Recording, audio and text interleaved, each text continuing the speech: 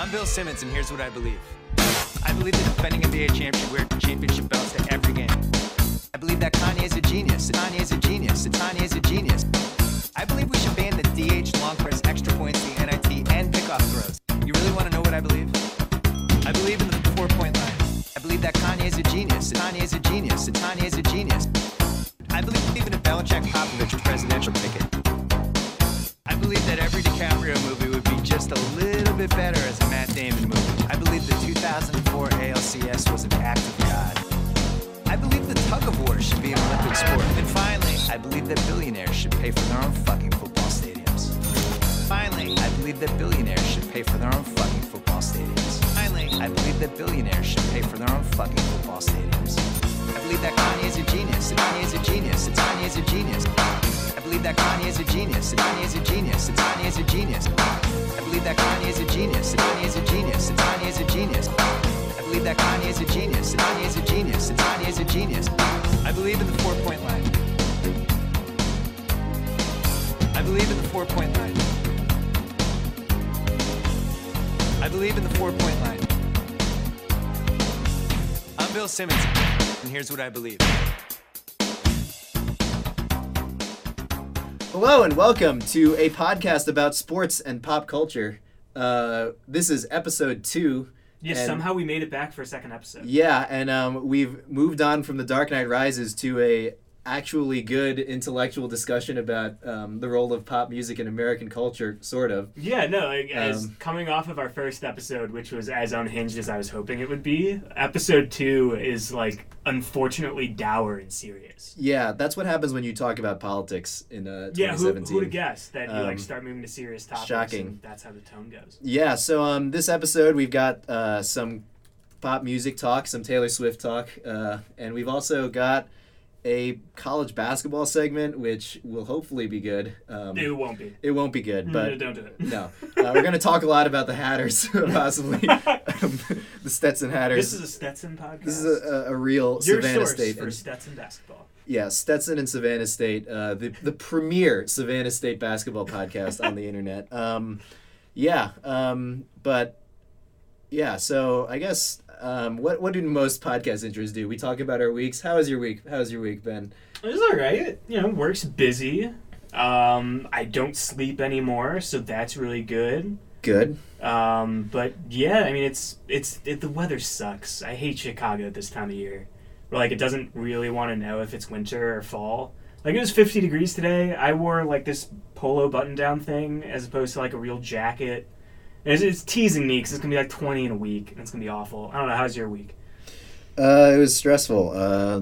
Being in Medill is actually bad, and getting emails from the student class that's fact-checking your story frantically in the morning that are 6 paragraphs are actually bad. But that's all right, because at the end of the day, I'll be able to say the immortal words, I went to Medill. Yeah, just smack that degree down on the table, and you get literally any job in the country. Yeah, any job. That's right. That's how it works. Yeah, so I think on that note, we're going to segue into our interview with Grand Rindner, currently of Esquire, but previously of Days, the Nylon. He works for Pigeons and Planes as well. He basically writes anywhere that gives him a couple shekels, I think. Anything with good music takes, basically, is where you see him. Yeah.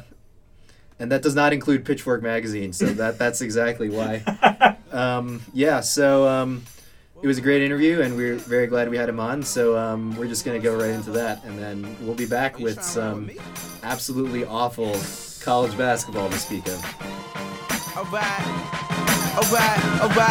Well, my tank gon' need everybody put 5 in. 5, everybody put 5 in. I'm in the Sebring, I can fit 5 in. 5 in, 8 if we lapping up. But I'm riding in the back if we lap up. Cause I always wanted Sydney on my lap, what? She know it, oh yeah, she know it. Had a thing for us in 6th grade. I hope she know it now.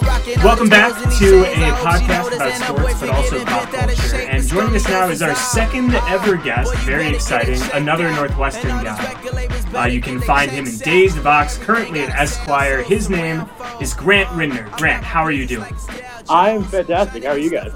Doing well. So we have to start with one thing first before we get into any kind of serious talk.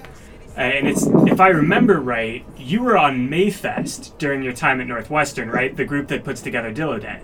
I was. So why can't Dillo Day just be moved into Welsh Ryan? When necessary. Yeah. Okay.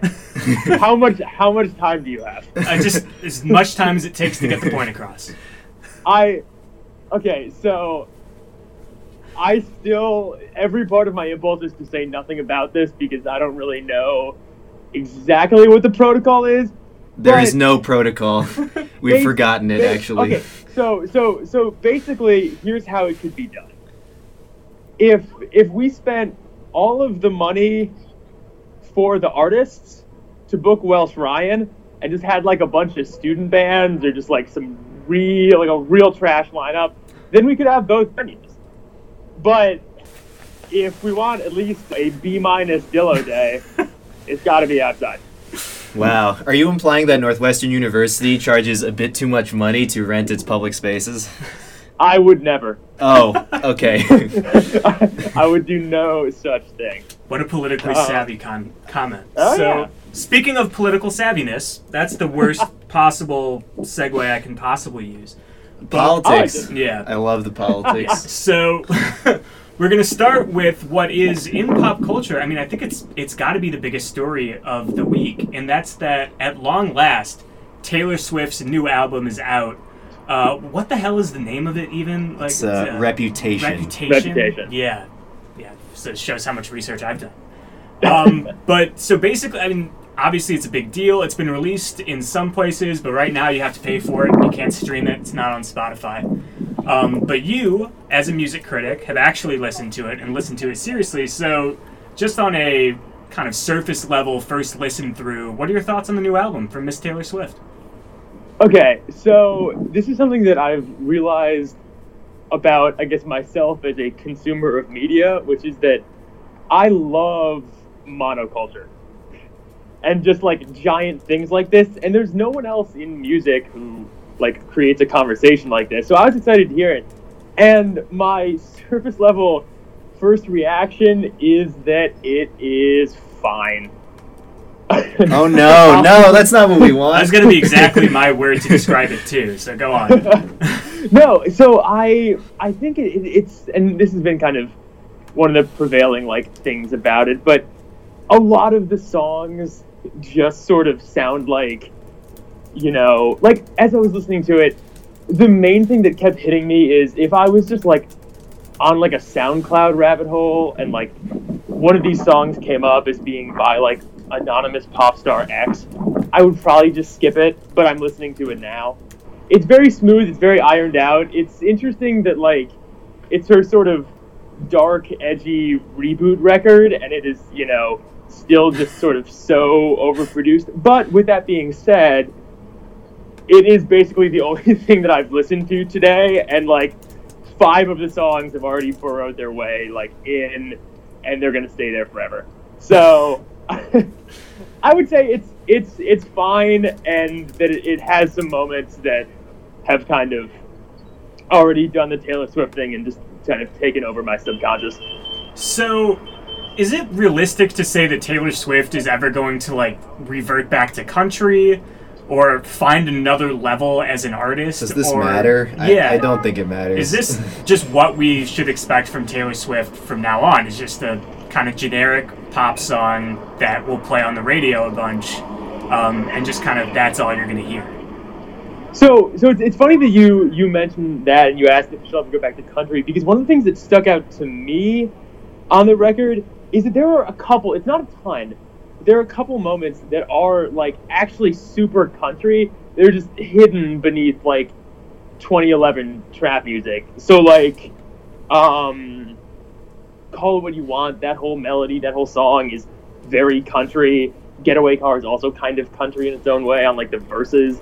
So I think that there's a little bit of that in there, and I think the answer is probably yes. Like, I don't think she's going to ever rap more than she does on this, and I think that, which is, you know, I think maybe a good thing, but I think that given that she's someone who's sort of so, you know, what is my prevailing narrative, that, like, can't you just feel, she'll do this, maybe she'll double down on it for one more record, and then she'll go back and she'll do, like, the country reboot when she's, like, 32 and, the only pop star who still makes music.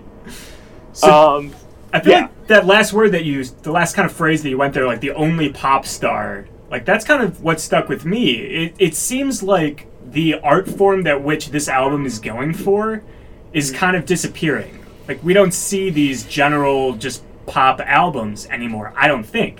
It feels like everything's been stratified. If it's not rap or R&B on top of the hit list, like, that's pretty much all there is nowadays. The great dissolution of music. Yeah, and then you can... Everyone seems to have, like, a real genre other than just pop song. Am I off base here? No, I think you're right. I think I had a similar reaction because in hearing a lot of the songs, one of my initial reactions, I sort of think about, okay, what singer or group could have done this better, right? So you have like Don't Blame Me would be much better as an Ariana Grande song, or Getaway Car would be better if it was a Haim song, or even like a Killer song or something, right? But it's like, I feel like that's almost what a pop album is. It's just, I mean, it literally is. It's the middle. It's kind of a sort of B+ take on, what's really relevant today. I think B+ is generous. Yeah, no, fine. I mean, like, there are B+ pop records. This is maybe not that. I don't hate it, and I have to keep saying that because I feel like I'm going to start saying things that sound like I hate it, and I really don't. But yeah, I mean, I think it's funny, right? Because I kind of lump someone like Taylor Swift in with like a Tom Cruise or like Will Smith, where they're literally their own industry, and they're just going to kind of keep doing things that are almost like sort of trend irrelevant. And when they do it, like on this record, right, where she kind of tries to be very current and, tries to get kind of trappy and raps and has like Future on it and all this stuff, it feels so weird because they just seem like they almost like, even though they're current and they're all over the charts and they have, a number one like movie in the box office, they just kind of exist like almost out of time. So in a way, like, yeah, I can't think of another album that goes for what this album goes for this year, and I don't think we're gonna get one until the next time that she does a record. Right. So speaking of people who've sort of their brands have become all encompassing, we have this latest article you wrote about Eminem and I feel like he's another one of those artists who the brand of Eminem has now become more important than Eminem itself. I like this. We're going from one like bad white rapper in 2017, Taylor Swift, to Eminem, who has become like the OG bad white rapper. No, Vanilla Ice will always be the OG bad white rapper. That's a good point. He's an innovator. That's true. So it's funny because when I got pitched that story idea to kind of write this thing about Eminem, because he's got some singles out. He did the BET freestyle, which I think is just total garbage. But like Keith Olbermann, it's not good. It's it's like not even rap. It's like slam poetry. But so I got pitched the idea to write about it, and my thought was like, when I was in like 4th to 6th grade, I loved Eminem, and then never listened to him since. Just became like a completely ancillary figure in hip hop. And like, if I told you there was an Eminem song and it either had Ty Dolla $ign on it or Imagine Dragons, like, who would you think would be more likely that he would work with? And he has worked with Imagine Dragons. Right. Like, he just exists in this. Yeah, he's kind of moved completely away from the realm of contemporary rap, and now, that he's a 40-some-odd-year-old guy, he's also gotten into this weird, like, lyrical, miracle, spiritual, like, dude in, like, a Kangol hat, kind of, I'm gonna make every word rhyme, because that's what real hip-hop is, sort of, like, grumpy old man thing. And that's not what he used to be like. And that was the thing that stuck out to me, too, in going back and listening to his first couple of records, is that, like, obviously a ton of it is, incredibly like disturbing and problematic, and wouldn't fly today. But the actual rapping is very good, and now it's just like you can hear him sweating, and it's just kind of uncomfortable. So why does his music age so much worse than anyone else in his time period? I mean, you can go back and listen to... I don't know if it's... there's some that age pretty bad. I think some of Jay-Z's old ones age pretty badly, to be honest. But, like, nowhere close to Eminem. Not as bad as Eminem. Like, you can listen to early Jay-Z and it makes sense, or 50 Cent and it makes sense, or even stuff like Beastie Boys, I guess, which is almost close to what Eminem was trying to affect too. But, I mean, you listen to even the songs that you thought, like, really slapped. Like, you can't go back, at least I can't, and listen to Lose Yourself without, like, kind of laughing at Mom's Spaghetti. Like, you just can't do that anymore. Is it, like, what about it just, like, to 2017 ears sounds so bad? So, yeah, I think that's definitely true. It's true for Jay-Z as well. I mean, any music from, like, 2000 to 2005 is all going to be cringeworthy now. I think it's just somebody once told me. But that song slaps. I defend Smash Mouth. Who Let the Dogs Out also slaps. Just also slaps. That sounds like Metal. That song might be from like 1995 or something. Yeah. The Baha Men exist outside of time. So. Yeah. Yeah, they mastered it. They really did. That's what Taylor's going for. But no, so I think one big thing that stuck out to me, and you still hear it, is he was very like an Eminem song is kind of like a Family Guy episode. It's all like super niche reference humor, and a little bit of it ages well, and a lot of it doesn't. And he's still talking about a lot of the same stuff. I mean, he put out a song, it's like a 7-minute, like vaguely political, like screed, and it's all just this dated stuff. And so, like, obviously he's not going to be like rapping about like sipping lean and like wearing Supreme or like things that like a 17-year-old rap about, but like he dates himself further. Back to your Family Guy point, I think that's a fantastic comparison, actually. But the thing with Family Guy is no one takes Family Guy seriously as a television show anymore, right? Like, no one thinks it's funny or like cutting edge of comedy. But for some reason, Eminem is still taken very seriously by, like, he is able to get collaborations with Beyonce. He's able to go on like award shows and stuff. And so I feel like he's basically middle school humor, except we've let him like have this huge presence, and I don't understand why we did that. Yeah. Or why him? Well, yeah, no, I mean, I think because he's white. Well, and I think on top of that too, I think a lot of the people that are still making those kind of high level decisions of like who plays at the VMAs and who gets sort of this spot are probably the same people that were making those decisions in 2003. So like I don't think that they've adapted well with the times. But yeah, I mean that's part of the problem, and I was, he did have a lot of shock value when he kind of came out, and I think that people sort of still want that from music, and they want from hip-hop, they want something provocative, but also, like, the culture is sort of moved to the point where we know when things are kind of problematic, so we put Eminem in this weird bubble where it's like, he comes out and he makes his, redemption record where he's, going to be nice and apologize for all the things he said about his daughter's mom, and then we're like, this is super shitty and bad. and then he's like, okay guys, here's my album about murder and doing drugs and like all the sort of the tropes, and then we're like, you can't say that. So he's kind of in this like no-win situation, but we all still pay attention to him. So in your the piece that you wrote about him, you reference this song Square Dance off the Eminem show, where it kind of has kind of that protesty Bush era vibe to it. And I certainly think of either Mosh or White America, which kind of have the same similar vibe to it. But I don't, correct me if I'm wrong, but I don't think you think that if he dropped something like that today, it would matter really at all.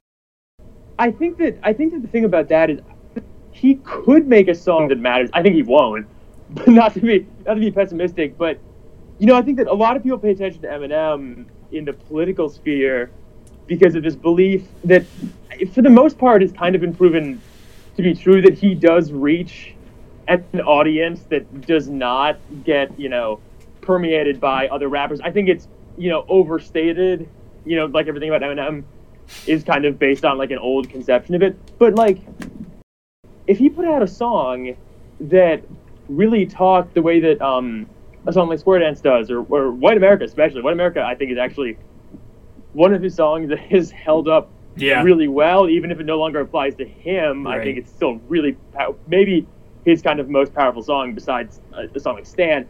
But I think that if you were to put out a song that talks to like a 28-year-old dude in the Ozarks about why Trump, is actually bad for that guy, I think that song could go over well with those people, and I think would be praised. And I think even, sort of snobby music people like me would say, hey, he did, the thing that he can do in this situation. I think that what the album is going to be, he said that it's going to be very political, is it's going to be the same thing as the freestyle, which is this kind of vague, general, opposition to the Trump agenda, which, it's good. It's always good when there's music that says that. But he's not going to do the thing that he can do well, which is actually speak to somebody's experience who wouldn't get that from another rapper. Yeah, and I almost feel like in terms of, I don't know how much indie rock you listen to, but right now, like, the big indie rock stories are the same stories that are occurring in Hollywood and the same stories that are occurring in the upper level of politics that sort of represent, like, the level of exploitation that's going on. Right. Because indie rock, like the lead singer of Brand New, there's the guy from DuckTales. The guy in Real Estate, yeah. And that's the main story. And those stories are suggesting that indie rock has a problem that the rest of the country has. And there's something that you can't really do something, like you can't go up and say, and if you're an indie rock fan and say, man, I really support women. However, I listened to this album where the dude is convicted of and it's sort of like that same thing going on with, I think, just in general in society. And so instead of being a protest, it's sort of just another method of, like, I don't know how much Foucault but like it just feels like another method of containment from the dominant culture. Right. Anyway, right. And I think one of the good things that happens now, and that did happen back maybe 8-10 years ago when there was more than that protest music going on, is that you do have punk bands that are doing a good job of making political music and sort of setting up, but they're bands like Downtown Boys or like Sheer Mag that have female singers and female members, and because that music is a great context for protest, and indie rock is too. It's like emotional, it's angry, it's powerful.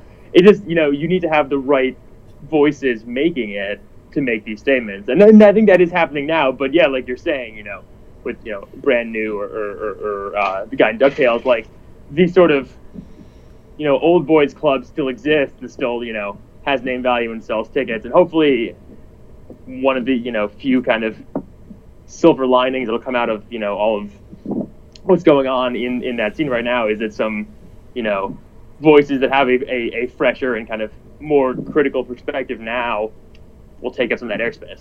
So there's no easy way off of a serious topic like that, but I do feel like we've kind of exhausted that conversation. So this is a sports and pop culture combination podcast. So we have found both sports. Yeah. So we have found maybe the best, maybe the worst, depends on your point of view, songs made by athletes. And we were hoping you could review them for us. Just quick, like 20, 15, 30 seconds, maybe even 15.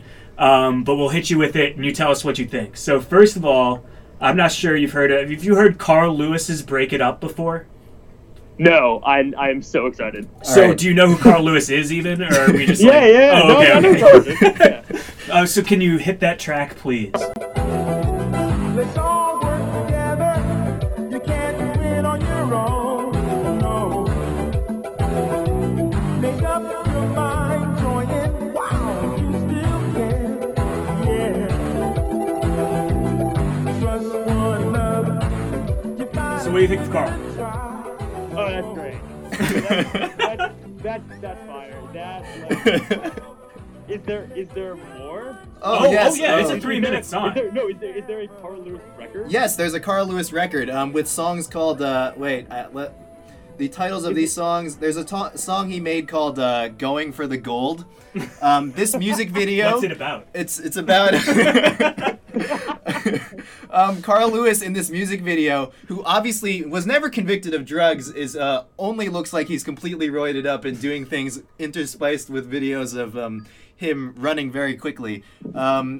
I think it's not a rap song, and maybe not, but I think it's a very good song. He's got the pipes and he's got the bass line. And what's your review of it? I'm a fan. See, I feel like that is the problem that's kind of happened, and I think there's a lot of room for it. Is like we need more athlete musicians to make novelty music. Yeah. Oh. Like I think Damian Lillard is a pretty good rapper. But I would love to hear him make a song that sounds like it's, the end credits of like an 80s movie. Okay. And that's what that shit sounded like. Yeah, no, it for sure does. Next we want to give you some Lonzo Ball, who did in fact make a song, and it just, it feels like a Drake wannabe song. Play it for me, Tristan. I'm blowing past some ZO2. You know I got a ZO2. Pay respect and pay your dues. Switching lanes, ZO2. I changed the game, ZO2. They know my name, ZO2. Pay respect and pay your dues. Shouts out to Future, keep guap on me. Shout out to Beats, cause I keep me a lot on me. Shout out to everyone doubting me. Changing the game and they make cause I'm charging fees. Okay. Here's the thing. If that was just on SoundCloud and you said that dude was 14 and his name was like Young Clonopin, that song would have 25 million plays and he would have a deal with Atlantic. I actually don't think he's that bad of a rapper. I mean, he kind of looks like generally like degraded Drake, like when you like keep reposting, like when you keep like reposting a meme on Instagram and it gets all washed out. It's kind of like Drake to Lonzo Ball, and it's kind of what the song is too. So I think it's okay.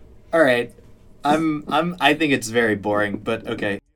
Should we do the Laren Wong one? Yeah, that's how we'll close it. Okay, yeah, we'll close it out with a Northwestern athlete who may or may not play special teams for the football team, and you may have watched. So we'll leave it with some local things. This is Laren Wong producing Young Seas. This actually is off SoundCloud too. Yeah, so you know this exactly, is on SoundCloud. Like what it's gonna be.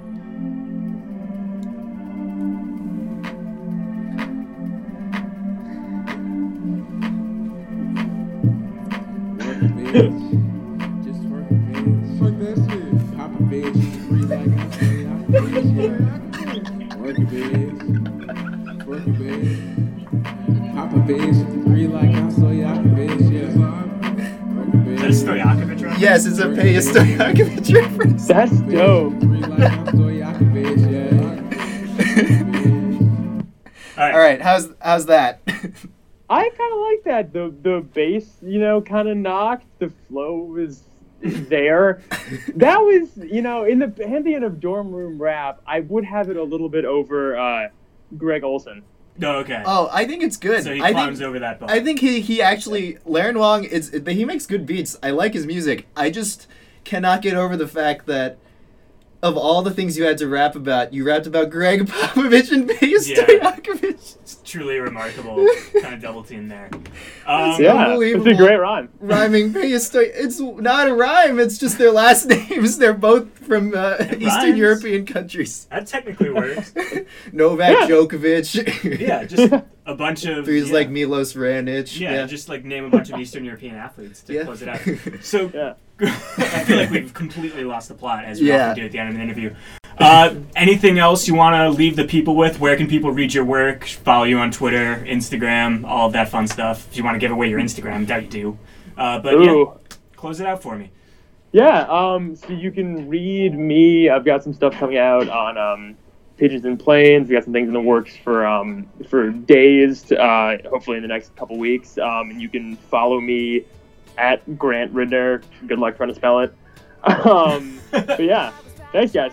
Thank you. That was Grant Rindner. We're going to take a break and be right back with more of a podcast about sports, but also pop culture. Both. Look around, turn the radio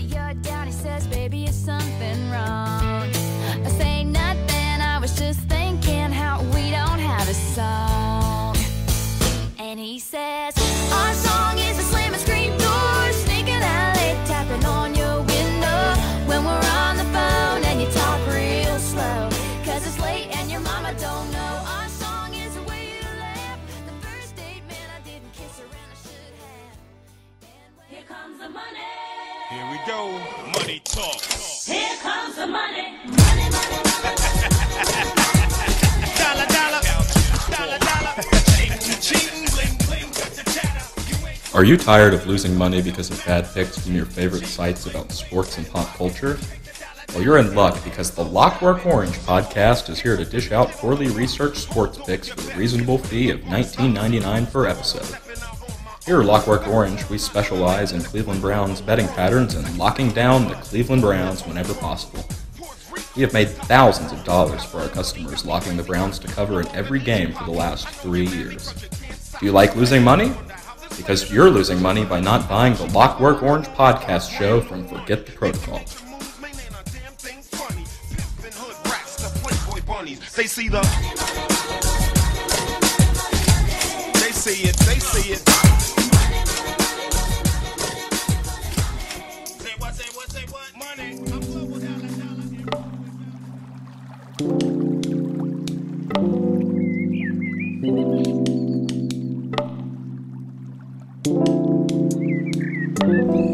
All right, welcome back to a podcast about sports and pop culture.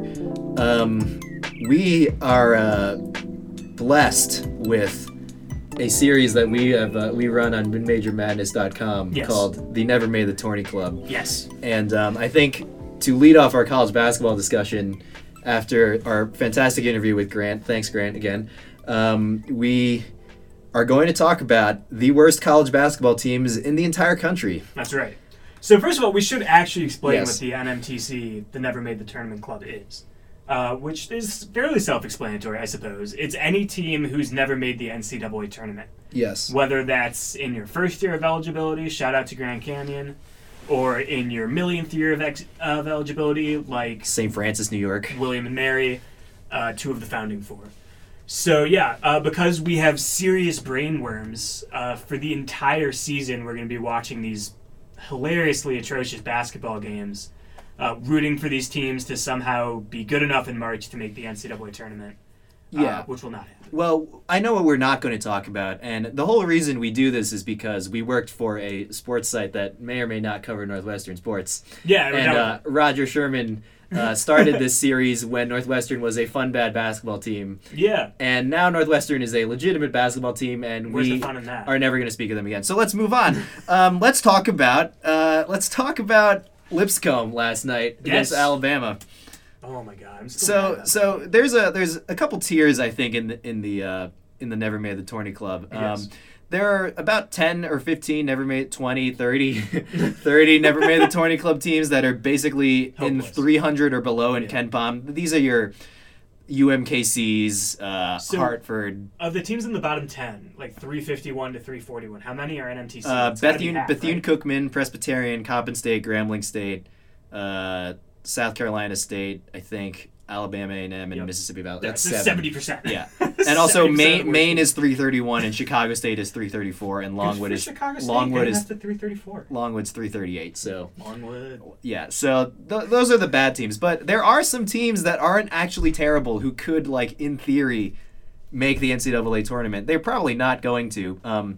Those include Elon, who lost by 30 to Duke. And our beloved Lipscomb. Their loss to Furman is also not good. Their loss to Furman is not good. And also our beloved Lipscomb, what is their mascot? They're the Bison. Lipscomb Bison, yeah. Bisons. Yeah, Lipscomb. They got hosed by the refs last night in Alabama. Yeah, so this is like, this tells you how ruined my brain is at this point, that I was, first of all, not only did I not watch a single minute of Michigan State. Michigan State Duke. I was instead watching Lipscomb, Alabama, and getting, like, viscerally upset about it. Because like, it was tied. Angrier than I've ever been. Yes, Lipscomb, I don't want to say they outplayed Alabama, because Alabama, like, they basically got whatever they wanted on offense. And Colin Sexton's going to be great. And they've got another guy who's really good. I forget his name now. It's like Peyton, who's another freshman. He's like a top 25 guy. Who are very, very NBA basketball players going up against Lipscomb, who's in the Atlantic Sun. Guess how that worked on that end of the court. But Lipscomb was playing just good enough in the first half and early into the second half to stick around. And then the officials just decided, like, you know, Alabama paid money to bring this team in here. Like, let's get them this win. Marbury, one of Lipscomb's the epitome of brutality, yes, exactly. was avoided. Shout out to John Rothstein. Marbury, one of Lipscomb's best players, picks up his fourth foul with like the 17-minute mark in the second half on just an atrocious call where he's nowhere near the guy. And all of a sudden he has 4 fouls, he's on the bench, Alabama runs away, wins by like 20 and change in a game that I promise was actually close for 30 minutes. Yeah, and I think a lot of NMTC teams have had games where they're actually like Utah Valley went to Kentucky, was leading at halftime. Right. And gave Duke a good game in the first half, and gave Duke too. a decent good game, yeah. And then, I don't know, what's the other one? William and Mary, did they play anyone good? No, they didn't play anyone good. I don't think so. They got killed by High Point. Yeah, High Point went to Tennessee and got shellacked.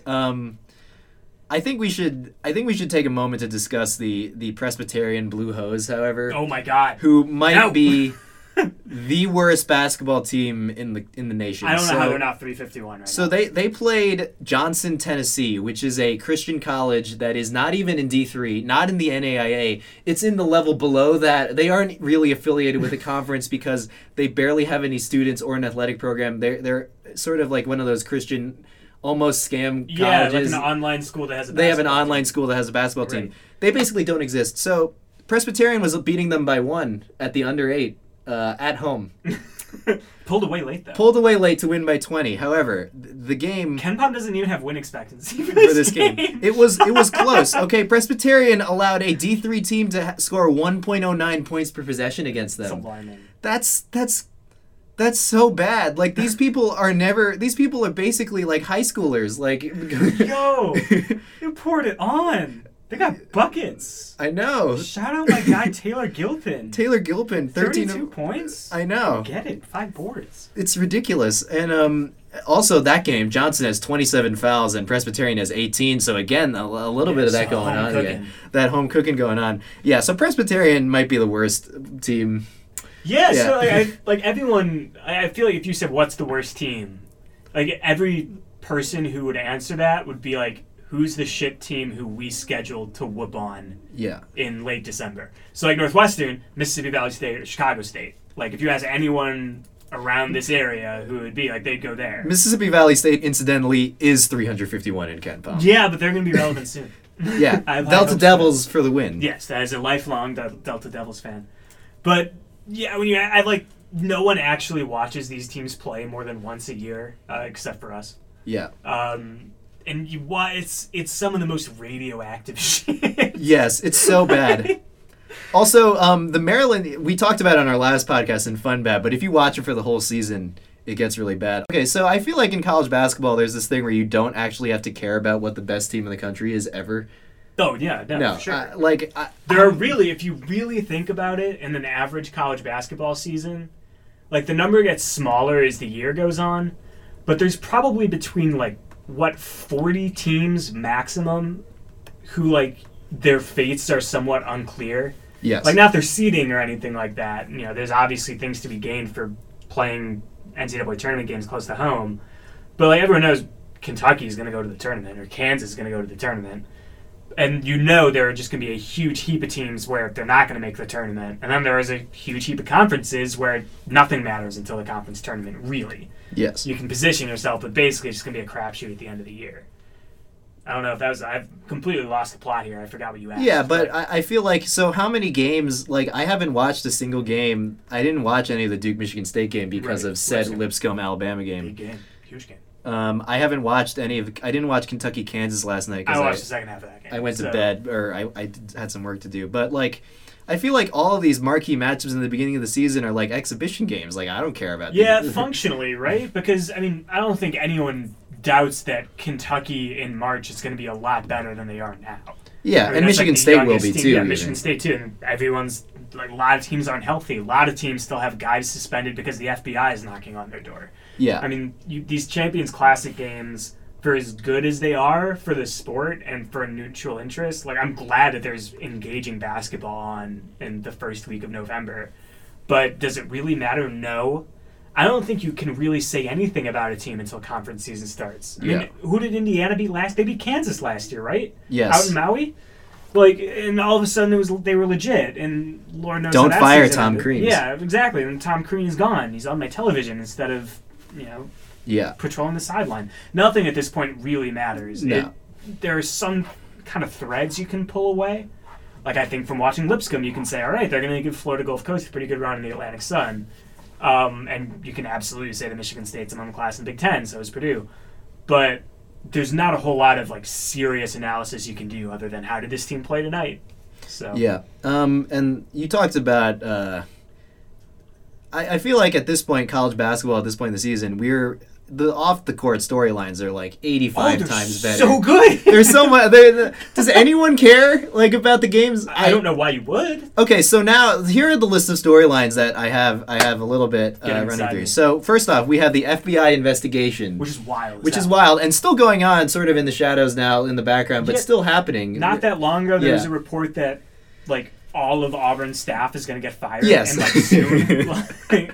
And it's just right Bruce under the radar. Keep Bruce going. Pearl, yeah, and then we have the whole Rick Pitino like saga, which is Right. basically just over. Arkansas fired their AD. I don't know if that has anything to do with it, but That's probably more of a Bert Bielema deal. that's a Burt Bielema thing. Yeah, and then we have. So that's one storyline going on. We have LiAngelo Ball and two other UCLA players shoplifting in China, and then getting a presidential Can we talk about this like seriously for a negotiation. minute? Okay, are we going to go into serious politics mode again? I'm not sure how serious the politics talk will be. First, I'll start with this. The world deserves a LeVar Ball Donald Trump beef more Yes. than like anything else. Because Trump fired off some tweet of like, "Oh, should be thanking me for bringing him back from China," and I want nothing more than LeVar to go on Periscope and just lose his mind for 30 minutes about how he doesn't know anybody anything. That'd be terrific. LiAngelo doesn't really need to say anything. I feel bad for LiAngelo, which we might talk Yes. about. But I want that so badly. It'd be the end stage of internet content. Well, this has also overshadowed the fact that a bunch of Georgia Tech players also got Yeah, suspended. that's right. Yeah, For the same crime. That whole China trip was insane. Yeah, what the heck? And then they played the basketball game, by the way. No one Did cared. anyone know how that game even went? I think UCLA won. It was at like 11 p.m. on Pac-12 Network. No one cared that it even happened. So it's wild that happened. We have the whole Braxton, whatever, the NC State dude who took classes at Thad Matta's or whatever before Ohio State. A class for a week at Ohio State. Braxton Beverly's a kid's name. It's not Braxton Bragg, who's a Civil War Confederate general. No, it's Braxton Beverly. My mind. You can tell where the worms have gotten into my mind. So, I mean, basically, the only way anyone can parse why all of a sudden he's again eligible is that the NCAA was just taking it on the chin. Yes. For months. In the press, basically. Yeah, and eventually they just all right, we need to stop this and just let the kid play so people can focus on something else for 5 seconds. And so all of this is going on. We've also totally ignored that, Grayson Allen is back again. We're going to have more of those storylines. Yeah. We're going to have basically, I think, I don't know. Yeah, there was the UCLA tweets. There was also Indiana. Should we talk about, I guess the one on-court thing we can laugh at is Indiana basketball. Should we? I don't want to laugh at Indiana basketball. It's so sad. I'll do it anyway. But first of all, I do love Tom Crean. And I actually think that a significant part of what it meant to be a Big Ten fan over the last 5 to 10 years, however long he was there for a while, was slowly realizing how good of a coach Tom Crean is. Because I think when you first parachute in, it's who's this goofy walking meme on the sideline who never calls timeouts and has a tenuous understanding of defense. But then when you actually start getting inside it, you're wow, this guy built a really respectable program out of something that was in tatters. Nothing. After Kelvin Sampson. I mean, they had no business. Dan Dockich coached the game for Indiana. That's how bad they were. And he brings them back. And he has one really bad year. And now he's gone. And Archie Miller comes in, who's a fucking jar of mayonnaise in terms of personality. I can't make fun of Archie Miller or even say anything about Archie Miller. He's just boring as shit. He's not even as fun as Sean Miller, who is apparently is the chief bagman, chief executive officer of the bag for Arizona. I mean, that's fun. Yeah. Like you have Fun Miller who sweats a bunch and like gets arrested by the FBI. It's the boring Miller. You have Hoosier Miller, who's just like brushing his teeth with mayonnaise and I assume taking like 7-minute tepid showers every day, like 4 times a day.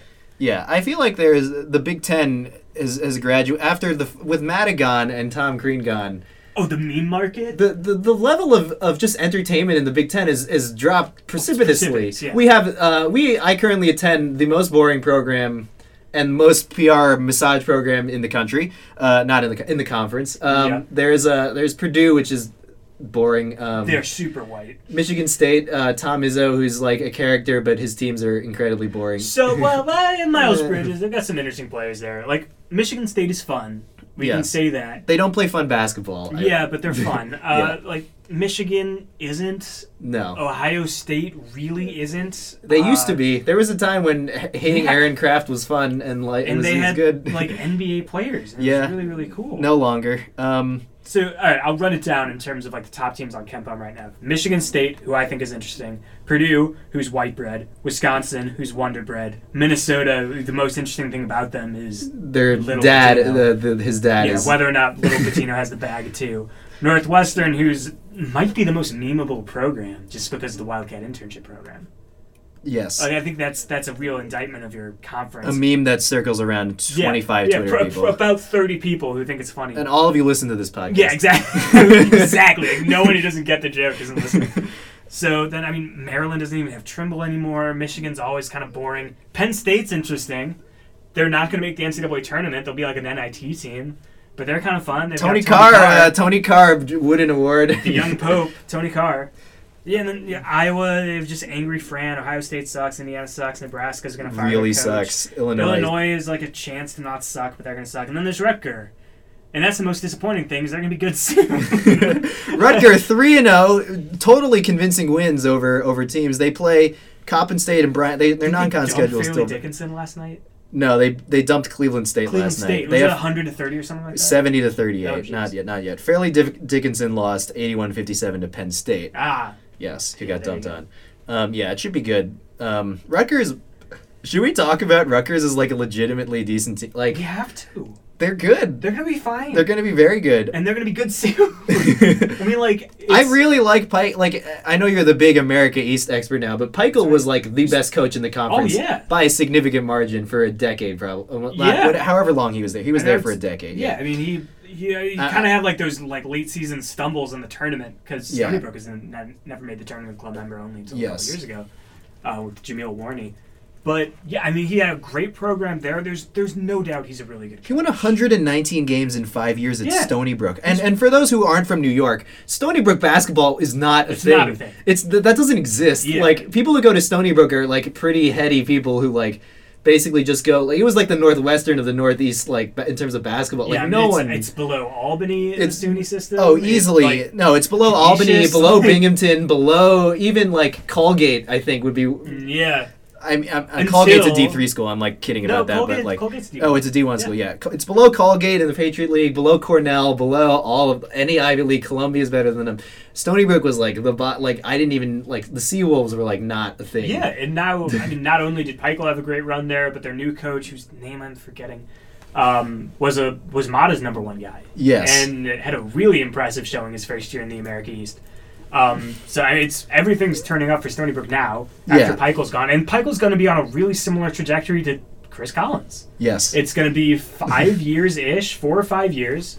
He's eventually going to. He's not recruiting at the level of Chris Collins, but he's going to have his guys in the program.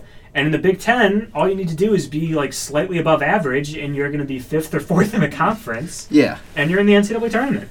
Like, it's going to happen soon, and it sucks so much. I know. Because they're so much more fun when they suck. Well, Eddie, nothing will ever be better than the 2016 Eddie Jordan team. Eddie Jordan not giving a shit. Still, they were really close to being like a bottom with 300 team, right? What did they finish, like 275? 279. So no power conference team had even come close to being bottom 300. And Rutgers would have been that except Richard the last Pitino game of the year yes. was against Minnesota, who suspended, I think, 5 or 6 players before their last game. I think they started a walk-on in that Yes. game, and Rutgers won it just going away. Like, it Yes. wasn't close ever. Yeah, that Which was I'm bad. not. Like, that really deprived us of some really strong internet content. Rutgers was 307 in Ken Pom heading into that game, That's right. which is So abysmal. inexcusably bad. Like, you should be above, like, 250 just on the basis of, like, competing in a major conference. I think the best game of that season. We're never going to do a full podcast about the season, but why the heck not now? They played a triple overtime game against Illinois at the rack, which was Corey Sanders the hit, like, 2 wild Corey Sanders hit beaters. 2 buzzer beater threes. It was the stupidest game I've ever seen.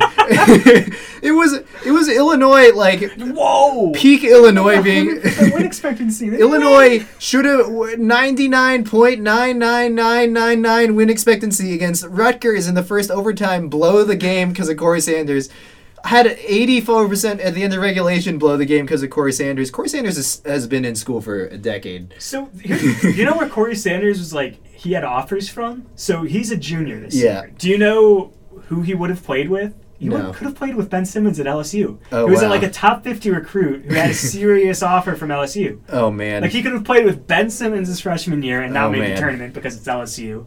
But he could have played, like, future NBA All-Star. Instead, he goes to Rutgers, where you can just suck it up. Yeah. And, like, get his shots up. Well, Major props. That's major props. And Get the bag. the other game, I remember with Inside and You, we did a game where they were facing Rutgers at home, and we did a game, what would you do if Northwestern beat Rutgers? Yeah, it was like the livest shit in that comment thread, too, because everyone knew it was going to be fine. Let's look at this article again. What would you do if... Oh, well, all the Rutgers articles are written by me, but... So here, what would we do? They quoted me here, too. So Kevin Trahan said he would denounce my citizenship to the great state of Iowa. Henry Bushnell said he would move to Iowa, which is unbelievable. You said...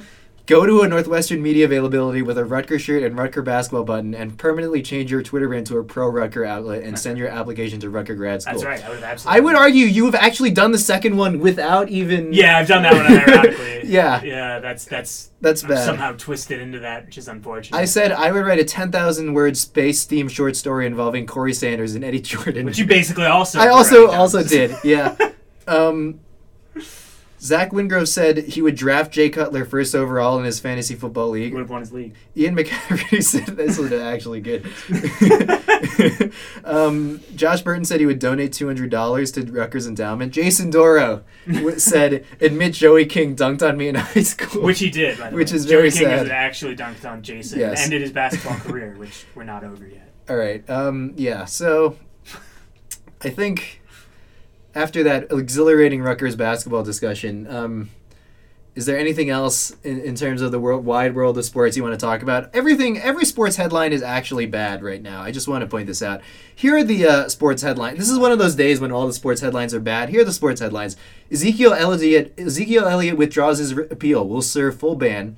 UCLA player suspended after China incident. Giants McAdoo brutally honest at meeting, and Robert Covington is finalizing an extension. Oh, Rocco!